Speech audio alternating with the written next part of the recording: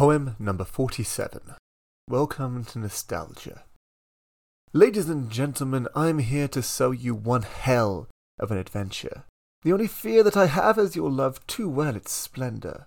You'll be enticed, drawn in, and instantly infatuated as I present to you the boldest hypothetical ever instigated. Nostalgia, where you can go back and live in the past. Go back to your birth or just read this morning's good breakfast. In fact, you can do both, and intertwine strands of time so fine that you'll align any personal timeline highlight you call mine. Yes, really relive your memories for only a minimal fee. We'll even throw in this rose-tinted filter for free. Oh, can't you see how much better your life could be here? Sure, you can stay for a while, of that don't you fear. In fact, some of our clientele stay for a long time indeed. They get almost defensive if you try and make them recede. After all, it's comfortable here. What on earth is the harm? It's good for you. Cover the pains of today with this temporal balm. Now, I'm nothing if not honest. You see, I did mention a price. It's very small, practically minimal, but this virtuous land, it can be a vice. See what it's good to visit, remember where you came from first. It's like an elixir which can be addictive for those who are fixed for the first. But never mind that.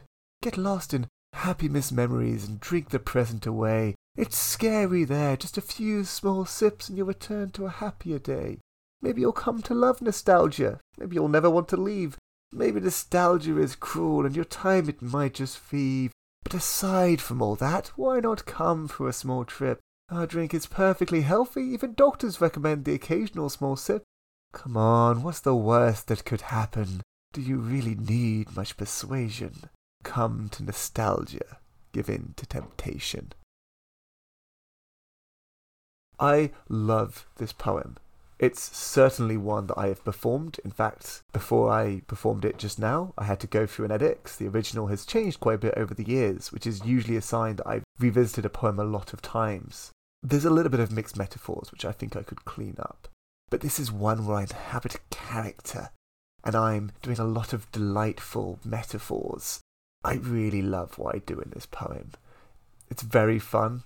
It's one I used to have memorized. I don't quite have memorized anymore, but I might just spend the time because I love the idea of nostalgia. This is very fun to me.